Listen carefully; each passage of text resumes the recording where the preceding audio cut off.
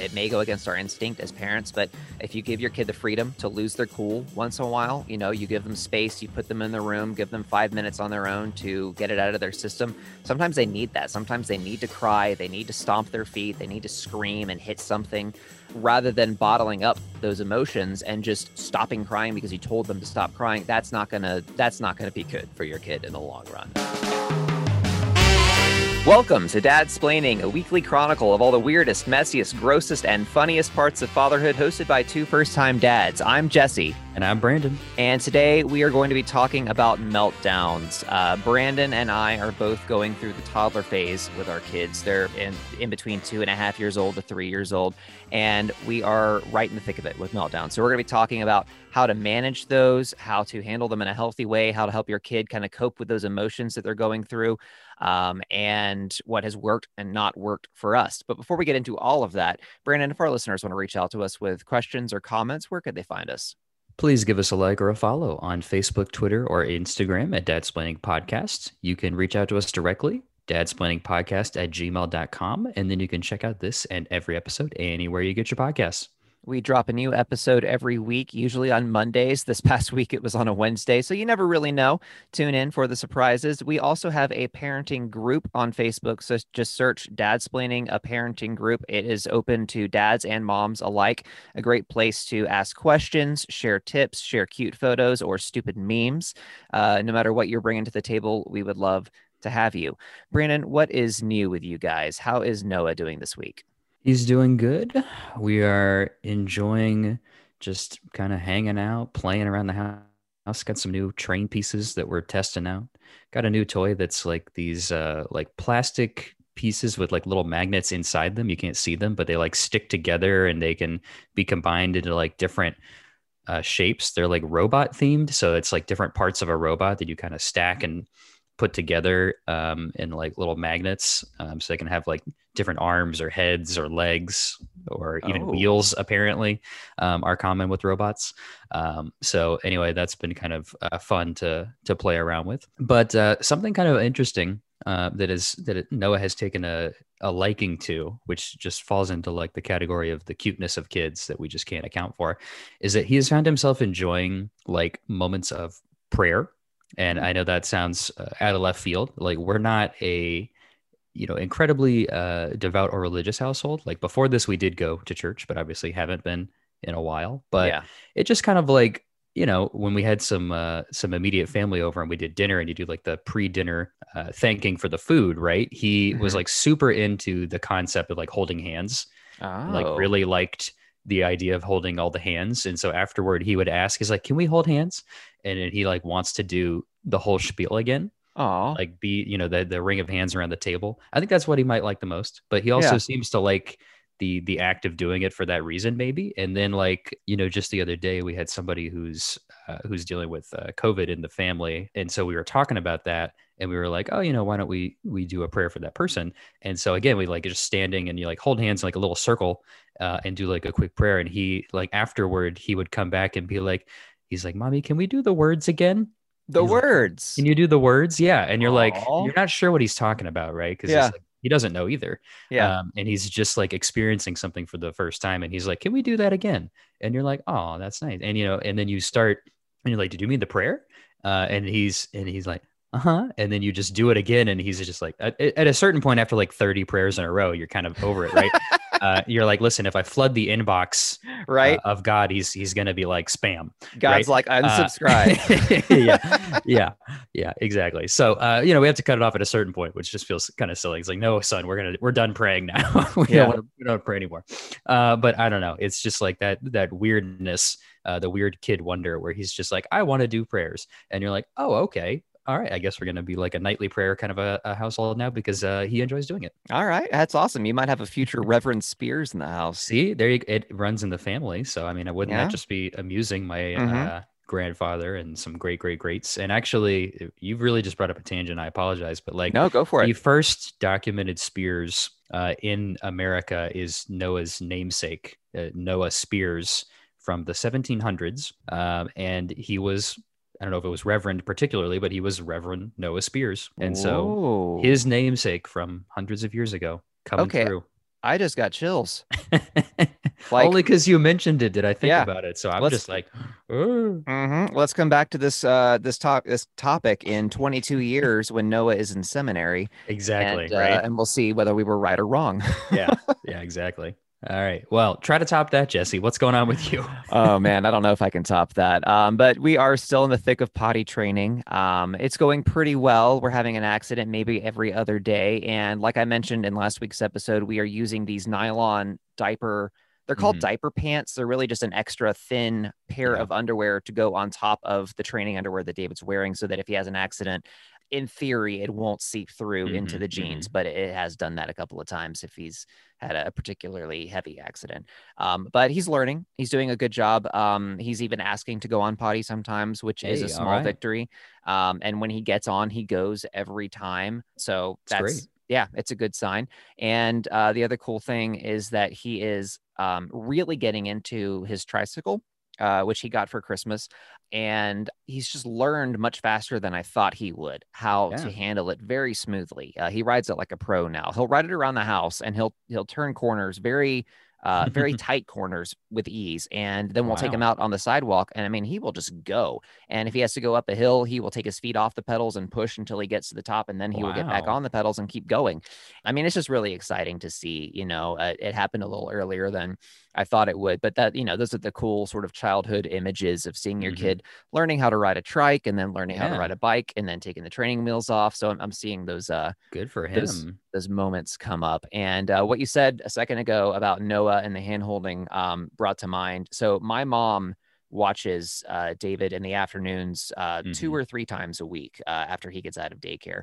And one thing that she always did with me and my brother when she would drop us off at school in the morning is what she called a hand hug. So she's driving the car, we're in the back seat. She can't reach back and hug us because we get to the car line and the teachers take us out and we go to school. So she'll Hmm. just reach back with her right hand and we'll just hold her hand for a minute. And Hmm. that was called a hand hug. So it was just something that we did probably from kindergarten up through, fifth or sixth grade whenever we started riding the bus. But now she has taught him that when she's Oh, dropping him off in the afternoon. So it's that's nice. yeah, one of those heartwarming generation to generation moments that you love to see. But Hmm. other than that, we're just surviving day to day, looking forward to hopefully a light at the end of the tunnel soon with this pandemic and getting back to normal as here in the state of Georgia, vaccines are rolling out. And I mean, I don't know. Obviously, we're not there yet. We've got a long way to go, but it's a little bit heartening to see Hmm. that maybe the end really is in sight. So that's where we are.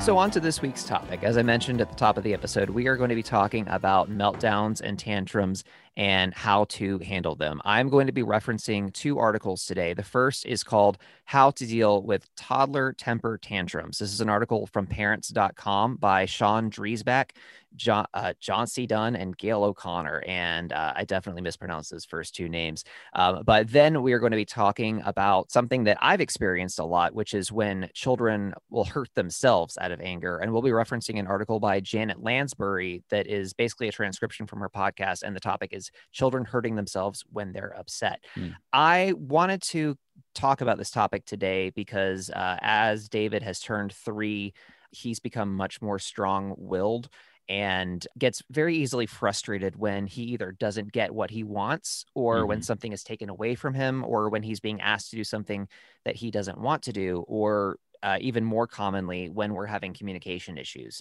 when he wants something but he can't put it into words exactly what he wants and we can't give it to him because we don't know what it is.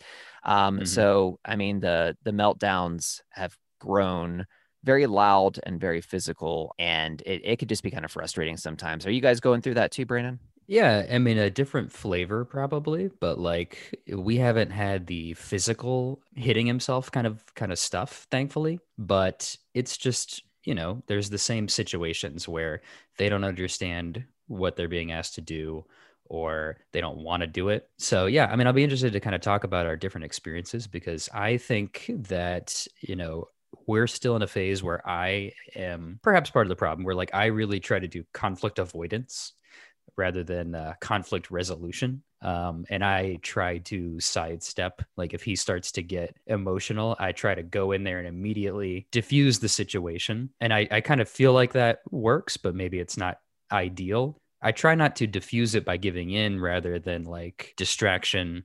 We'll talk about redirection and then, maybe like trying to get him to talk about it. So to me, that makes me feel like I'm doing a good job, but I'm probably not following all of the suggestions that we're going to go into. Sure, but I mean, in your defense, and I'll sympathize with you. It's hard to practice conflict resolution with someone who only knows like 20 words, you know? Yeah, because the communication breakdown, like so often, is the problem, and you can't, I mean, they understand more than they can speak sometimes, but Hmm. sometimes it's just hard to talk through things with them because the grasp of language and depth of thought just isn't quite there yet. So I totally get it. And I do the Yeah. redirection thing a lot as well. And, I mean, luckily for both of us, that is one method of dealing with meltdowns that they advise in this first article that I'm going to talk Hmm. about. And really, one thing that I wanted to start on that, as parents, it's easy to lose sight of is the why. Like, why is Hmm. this happening? Why are they acting this way? Sometimes completely out of nowhere, and then it disappears just as quickly sometimes. And I mean, it's common sense, but sometimes it's hard to remember. They say that these tantrums often happen when a child either has trouble communicating or has trouble managing their emotions. And the Hmm. big thing is at age 2 to 3. And really even on up until they get into preschool, they're dealing with those two things constantly. One is learning to communicate using English or whatever language it is they speak, and two is growing all of these emotions in their head and not knowing why they're feeling certain ways sometimes. I mean, that's something we can relate to as adults, and not Yeah. knowing what to do with those emotions. I mean, a 3-year-old may get really angry about something and not know why they got so angry because they've never Hmm. been angry like that before. Like that's just something their brain just started doing last week. Yeah. So, I mean, that can be kind of scary, and that can be kind of confusing, and that can, I mean, worsen the situation sometimes. So I think it's important to keep that in mind, just to have the right headspace going into managing these tantrums, like going into it knowing, okay, my kid isn't intentionally being difficult. They're not doing this because they hate me or they're mad at me. Maybe Hmm. it's just because they're confused and upset and they feel like they're out of control and they can't get a handle on what they're doing or why they're acting the way that they're acting. Yeah. They give tips that I thought were really helpful. Starting off, give them space when they throw a tantrum, even leave the room and ignore them for a little while. And it sounds a little cold and heartless, and you can't do it all day. But by taking away sort of that intense focus on them, it does a couple of things, they say. One is it doesn't reinforce the behavior because it teaches them, okay, I can't roll around and scream on the ground and then get a Hmm. negotiation Hmm. for what I want. Like that's not going to open the table for getting the thing that I want or getting back the thing that was taken away from me. And then it also gives them space to work it out on their own, and run out of steam and calm down on their own. That's why timeouts work when they're used sparingly. They do say don't do timeout every day, every time, because it will lose its power like any technique. Like only Hmm. use it when the situation really calls for it. And they say like when it calls for it, maybe if they're being aggressive, if they're hurting their siblings or you or themselves, or they're damaging your stuff, like that's a good time to put them in the room, shut the door, and give them 5 minutes to cool off on their own.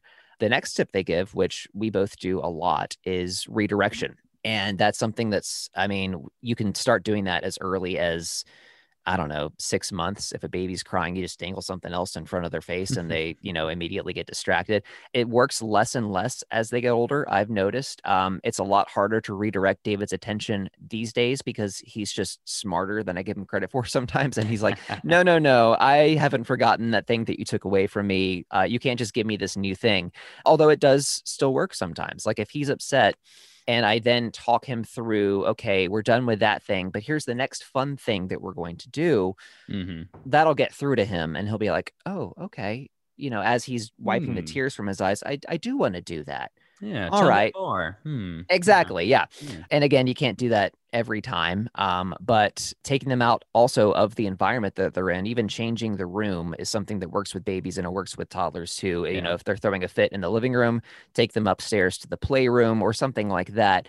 And sometimes that fresh stimulation is enough to kind of help them come back down. Is that Hmm. something that y'all have tried when you're talking about redirection? Yeah, I think of like there's more like a casual redirection, and then like you got to go nuclear with the redirection, right? Uh-huh. And the nuclear being like none of your other attempts are working, and the crying and the tantrum continues, and it's like once it kind of builds up to a crescendo, there's no stopping it, is what I kind of feel like. If they've gone at it for a minute, flat, you're not really coming back from that until they've kind of gone through a moment. And so then you might want to just move the environment, physical location change. That's what I kind of feel like sometimes is when I would do the physical moving, is when it's like last resort.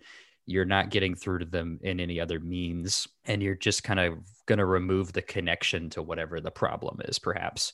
And then, like the casual stuff, I kind of think of how I do it is like trying to get in there quickly and not so much take their attention away from the thing that's bothering them, but like try to get in and talk about it. So we've, not even just recently, but many months ago, we tried to take the approach of communicating and talking it out.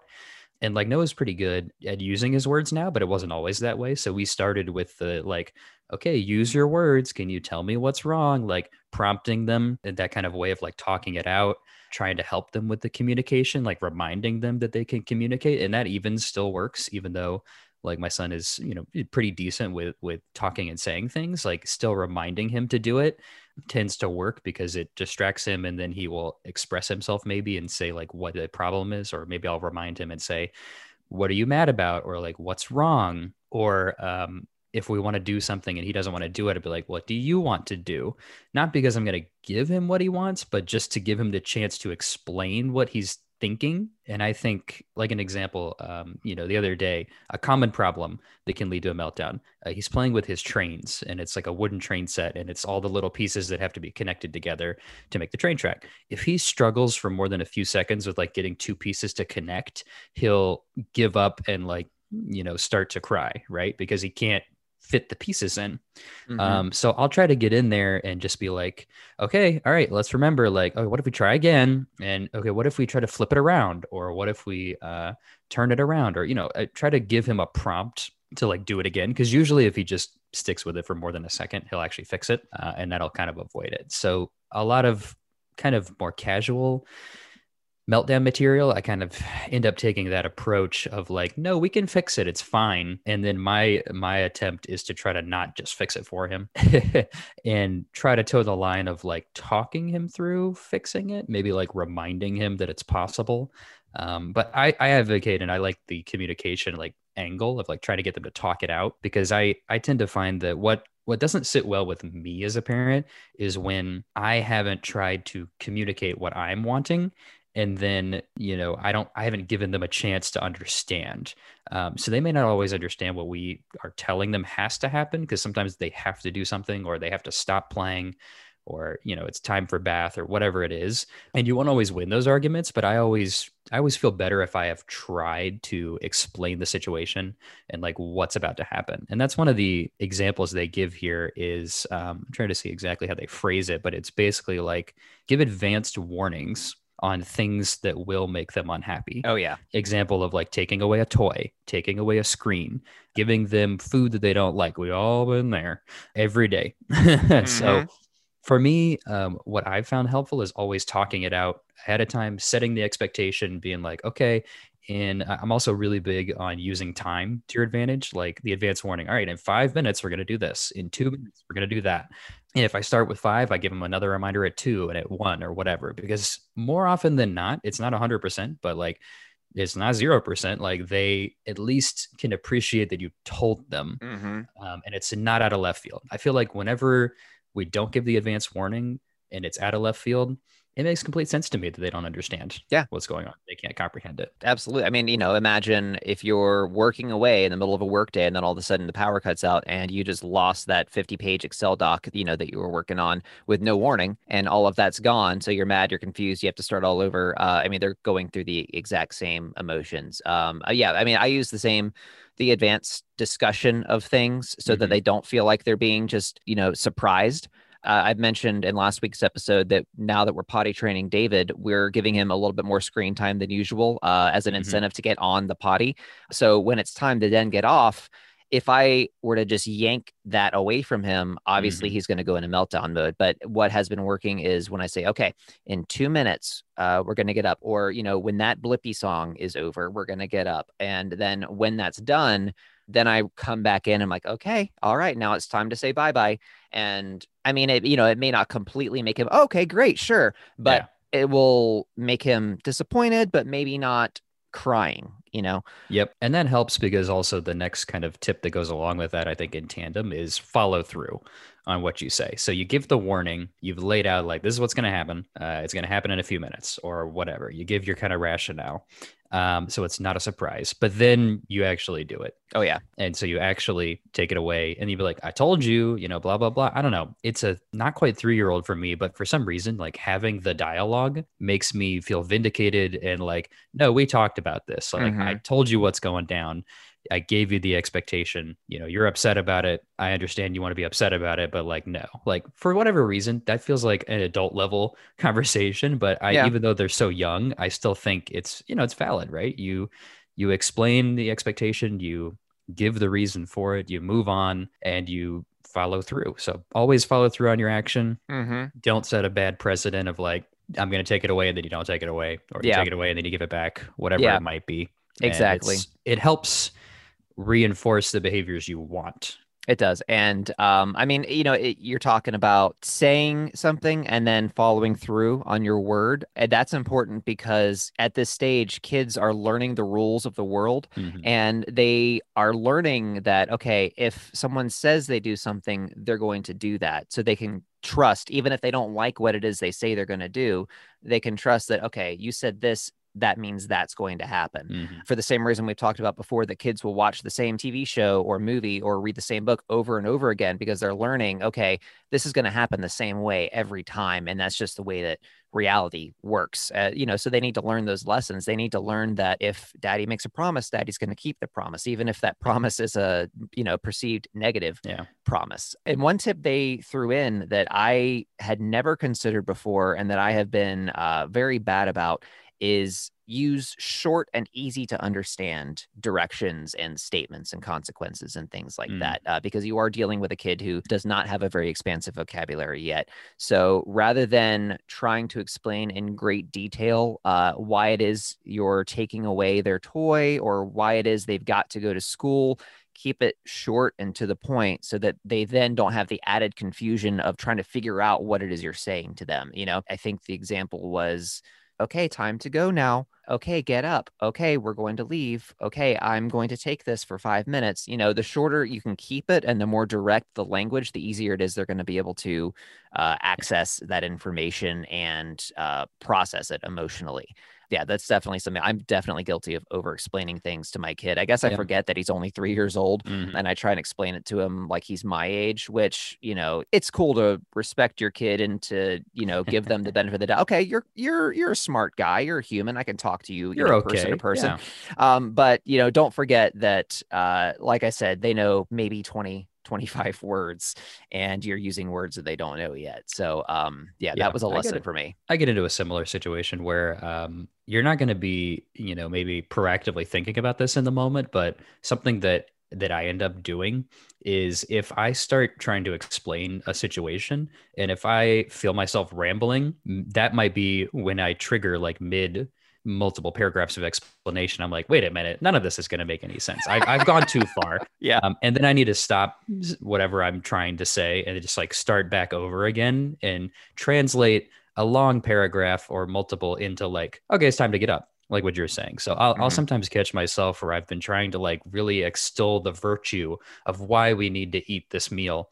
And then I'm just like, okay, no, wait, this is falling on like completely incomparable years. And it's a 3-year-old man. You gotta stop. Yeah. So, maybe you can catch yourself kind of in that reactive sense. It'll still work. You can stop and start over again and try to kind of reframe your argument in a Hmm. simpler context. Yeah, definitely. One big tip that they give for once you've calmed the storm a little bit is to not dwell on what just happened. After they've stopped crying, they've calmed down, they're doing what you want them to do, move on. Just drop it and move on. Because if you then go back and say, okay, now remember, we're not going to do that again, the more you dwell on that, the more likely they are to go right back into that mode. So just, take your victory and move on. And they ended with what I think is good advice for any parent is don't take it personally. Don't fall into the trap of, oh, I can't get my kid to behave right. What's wrong with me? I mean, this is totally normal behavior. Like we said at the beginning, this is just because they don't know how to ask for what they want yet. They're having trouble communicating. They're having trouble managing how they feel about things. Sometimes they have trouble controlling their own actions. So what looks like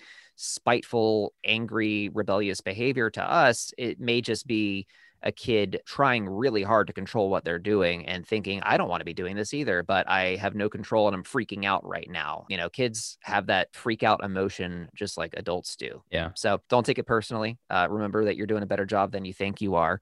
And I mean, do your best, I guess. That's just a parenting summary. The book on parenting should be called Parenting. Don't take it personally. Definitely. That's all there is to it. And that applies everywhere. But I think definitely the way that I kind of feel that out too is if afterwards or after they gone to bed and I go back and I'm like, man, that was a rough night. Mm-hmm. I try to help myself feel better by just thinking about like, okay, did the meltdown happen because they hate me?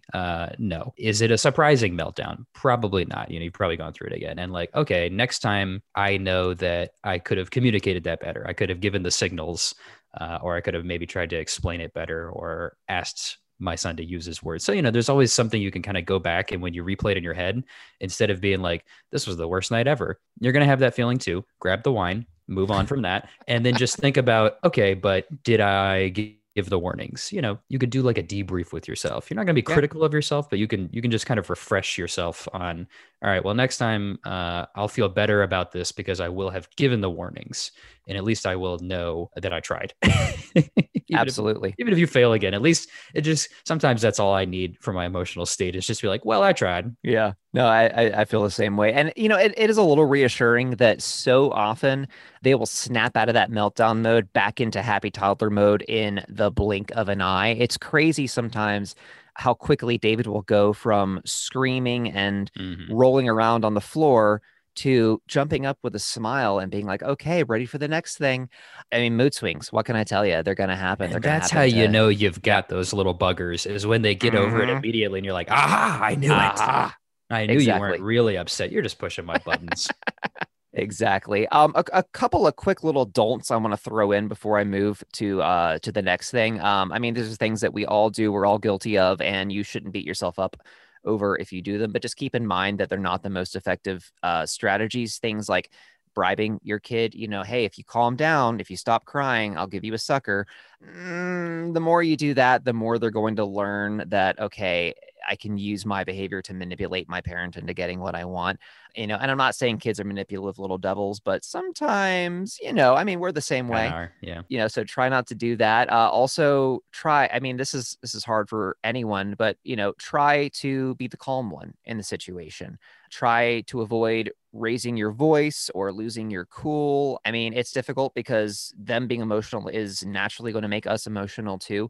But they kind of need an anchor at this point, and they don't need the added thought of, oh, if I freak out like this, it's going to make my parent freak out, because it'll either A, give them something to try and use against you, or B, it'll just make them even more confused and scared. There's a good example. I think like the joke is like they call it teacher voice, where like Hmm. there's like a stern, clear raising of the decibel, but not a yelling or a shouting. We're like, Noah, Hmm. you know what I'm Hmm. saying? I'm not Oh, yelling. yeah. I'm raising my voice with intention so you can hear it. It carries through the room, through the tears, but I'm not shouting, Noah, what are you doing? I'm just like, Noah Spears. What are you doing? Yeah, no, absolutely. I mean, these are all things that they're bound to happen. No parent is perfect. We're going to resort to those last ditch efforts every once in a while. And you haven't permanently ruined your kid if you do that. I just a couple of weeks ago, David was having a meltdown at the dinner table, and I caved in and gave him what he wanted right away just because I lost my cool and I didn't know what else to do in that moment. And then, like, Hmm. afterwards, my wife and I were both like, okay, not the end of the world, but let's not do that again. No, it's good because Yeah. this is gonna happen. Hmm. Spoilers a lot. Yep. And it feels really good to get it right, to feel like you handled it perfectly. And then the next day you're gonna do a terrible job. Like we're just not perfect, right? We just Yeah. can't do it right every time. So yeah, definitely like take the L, take the loss if you failed at that one. Give yourself a chance to move on. Sometimes I even feel like you get to that point where I realize I need to remove myself from the situation. Like we talked about moving the kid out of the environment. Sometimes you need to move yourself out of the environment. If you're just like can't handle the meltdown, or like it's been a drawn out fight, like put the kid somewhere that they can move on, and then you put yourself in a different room where you can take a minute and move on and just be like, okay, cool. Cool, cool, cool, cool, cool, cool. I got this. I got this. I'll do it better next time. There's always a next time. Yep. There's going to be a next time for the next 18 years, and then they are on their own. So, okay. So I want to move on to hard mode now. Oh boy. This is not something that's going to apply to every family, but this does happen. It's more common than you may think. What to do when children develop a habit of hurting themselves when they're mad. I'm referencing an article by Janet Lansbury. And from what I've read, this is actually, it's somewhat common. A very common behavior for toddlers when they're upset at this age is to hurt others, but somewhat less commonly, kids, especially if they've had trouble developing language, maybe they're a little behind the curve on that, or they're just having trouble managing those emotions. Like we said, they will turn to sometimes it's biting themselves, sometimes it's hitting their Mm-hmm. head on surfaces. This is actually something that I did a lot as a toddler and a kid, and I don't know where that behavior came from. My parents tried to manage it the best they could, and I never hurt myself. I never, damaged anything, but it was just a way for me to release that stress, I guess. And what they say is sometimes it's just a way to release endorphins and get a little chemical burst, whether that's your Mm-hmm. body trying to block the pain of hitting yourself in the head. This is just something that toddlers do sometimes, and sometimes it's just a way to get a response out of the parent. A lot of times David does this. He'll get on his bed if he's mad and he'll hit his head on the headboard. And it's not a Oh very yeah. hard headboard. So he's not bruising himself or knocking himself out, but it definitely hurts. And then he'll turn and look at me and try and gauge Oh my my God. reaction. Oh my God. So He's staring you down. It's like, you gonna let this happen, buddy? I could do exactly. And this all day. yeah, yeah. But for Oh real, my God. what's interesting is what she says. Is sometimes it's not them testing you; it's them trying to figure out what makes you tick. They're Mm, genuinely curious. Like, why do they act the way they act when I act the way I act? What's the mm, connection there? Because what she says is it's interesting. They may get confused and scared if you lose your cool at them losing their cool. Like, why are mm, you acting this way when I'm just trying to act on my instinct, basically? And sometimes even this was interesting to me. If a kid is hitting themselves in the head, it may be a sign of sort of inner physical discomfort. Maybe it's an ear infection, and that just makes them feel mm. better. With David, he has dealt with ear infections in the past, but this is just usually when he's mad. The advice for this situation is probably going to surprise you. It definitely surprised me. While some resources will tell you to intervene and to stop them from doing this behavior, Janet actually surprised me. She said it's actually best not to intervene too much unless what they're doing is dangerous and is really going to cause harm to them. And what she says, which I kind of like, is just trust the kid to handle themselves and to stop when it gets to be too much. And that's definitely counterintuitive because no parent wants their child to experience pain in life. But what she says is if you intervene and if you stop them from doing that thing, it can actually make that behavior more frequent and more intense because they're going to try and barrel through the boundaries that you're Mm. putting up. So she says, don't panic, don't raise your voice, just stay calm and find subtle ways to reduce the impact of what it is they're doing. So in my example, if David is hitting his head on the headboard, I can sneakily grab a pillow and put it where he's going to put his head so that he still gets the impact, but he's not going to do, any damage to himself. If a child is in the habit of biting themselves or biting their siblings or something like that, you give them something else to bite down on, a teething ring or, something hard like that that's not going to hurt anybody. Again, this is not something that everyone deals with, but your child is not weird if they go through it. I mean, I was weird as a kid in a lot of ways, but you turned out mostly not weird. I turned out mostly not weird. And again, just like everything else, it's a more extreme example of it, but it is just a sign that your child is growing and experiencing more emotions and trying to figure out what to do with them. And they'll need guidance from you for sure, but kids also learn to manage these things on their own in the way that works best for them. And I like Janet's advice. It's hard to follow through with sometimes, to just let a kid have a meltdown, to give them space, to let them kind of go through it on their own. But it really will let them know that you trust them and, that you're not going to overprotect them and smother them and not let them do what it is they need to do. I think we touched upon that last week, and we've touched upon this a long time ago, the concept of helicopter parenting and bulldozer parenting and, pushing down all of the obstacles for your kid. Sometimes they need to know that if I do this, I will get hurt. If I do this, I will not get my way, and even if that means just letting them have a meltdown and hit something until they feel pain and then go, oh, okay, there's the line. That's where I need to stop. And, rather than robbing them of that information by not letting them do the thing. I don't know. Yeah, I think so. Yeah. As we say all the time, we're not experts. We're just kind of going off of what we're learning along the way. But I don't know. I mean, that seems like pretty good advice to me. It's an insane sounding, barbaric sounding, approach. I totally get it, because hearing it sounds insane. But I can't deny the fact that, like, if I let my son bang his head against the wall, he is going to get hurt by that, and he will learn, like, what the heck am I doing? Why am I banging my head against the wall? Does it stop the tantrum? Maybe not, but maybe he won't bang his head against the wall because he realizes, oh, right, when I do that, concussion. Exactly. Yeah. Exactly. I mean, and that's something that adults do sometimes when they're struggling to control their anger. I mean, maybe not that extreme, but punch a wall, break your hand, and you're like, probably shouldn't do that anymore. Exactly. Or slamming your fist on a table, or some other sign of aggression like that. You learn pretty quickly when it's going to be too much and when it's not worth whatever emotional benefit you're getting out of it. So, I mean, her advice, and something that I'm going to try my best to do, is just let them figure that out on their own. And I think that's kind of the bottom line. It may go against our instinct as parents, but if you give your kid the freedom to lose their cool once in a while, you give them space, you put them in the room, give them 5 minutes on their own to get it out of their system.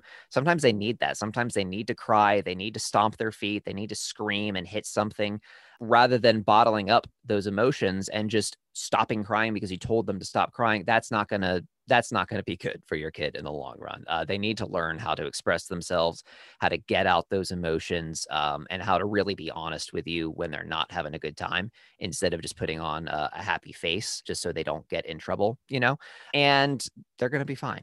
Like we say, with almost everything that we talk about, you're not going to get it right 100% of the time. That's fine. Your parents didn't either. You turned out just fine. So just do your best. I don't know.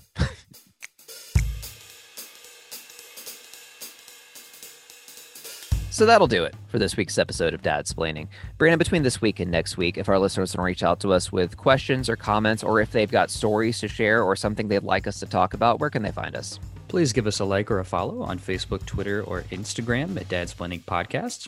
You can reach out to us directly at dadsplainingpodcast@gmail.com. And then you can check out this and every episode anywhere you get your podcasts. Please do us a favor and subscribe to us on the podcasting platform of your choice. If you would be so kind, leave us a rating and review on Apple Podcasts. We would love a 5-star rating, but go wherever your heart leads you. And please leave a review. Let us know what we're doing right, what we're doing wrong. Send us a message. Send us an email. We love having those one-on-one conversations with you. We're real. We're here. We're dads. And we can all learn from each other. So let's have a conversation.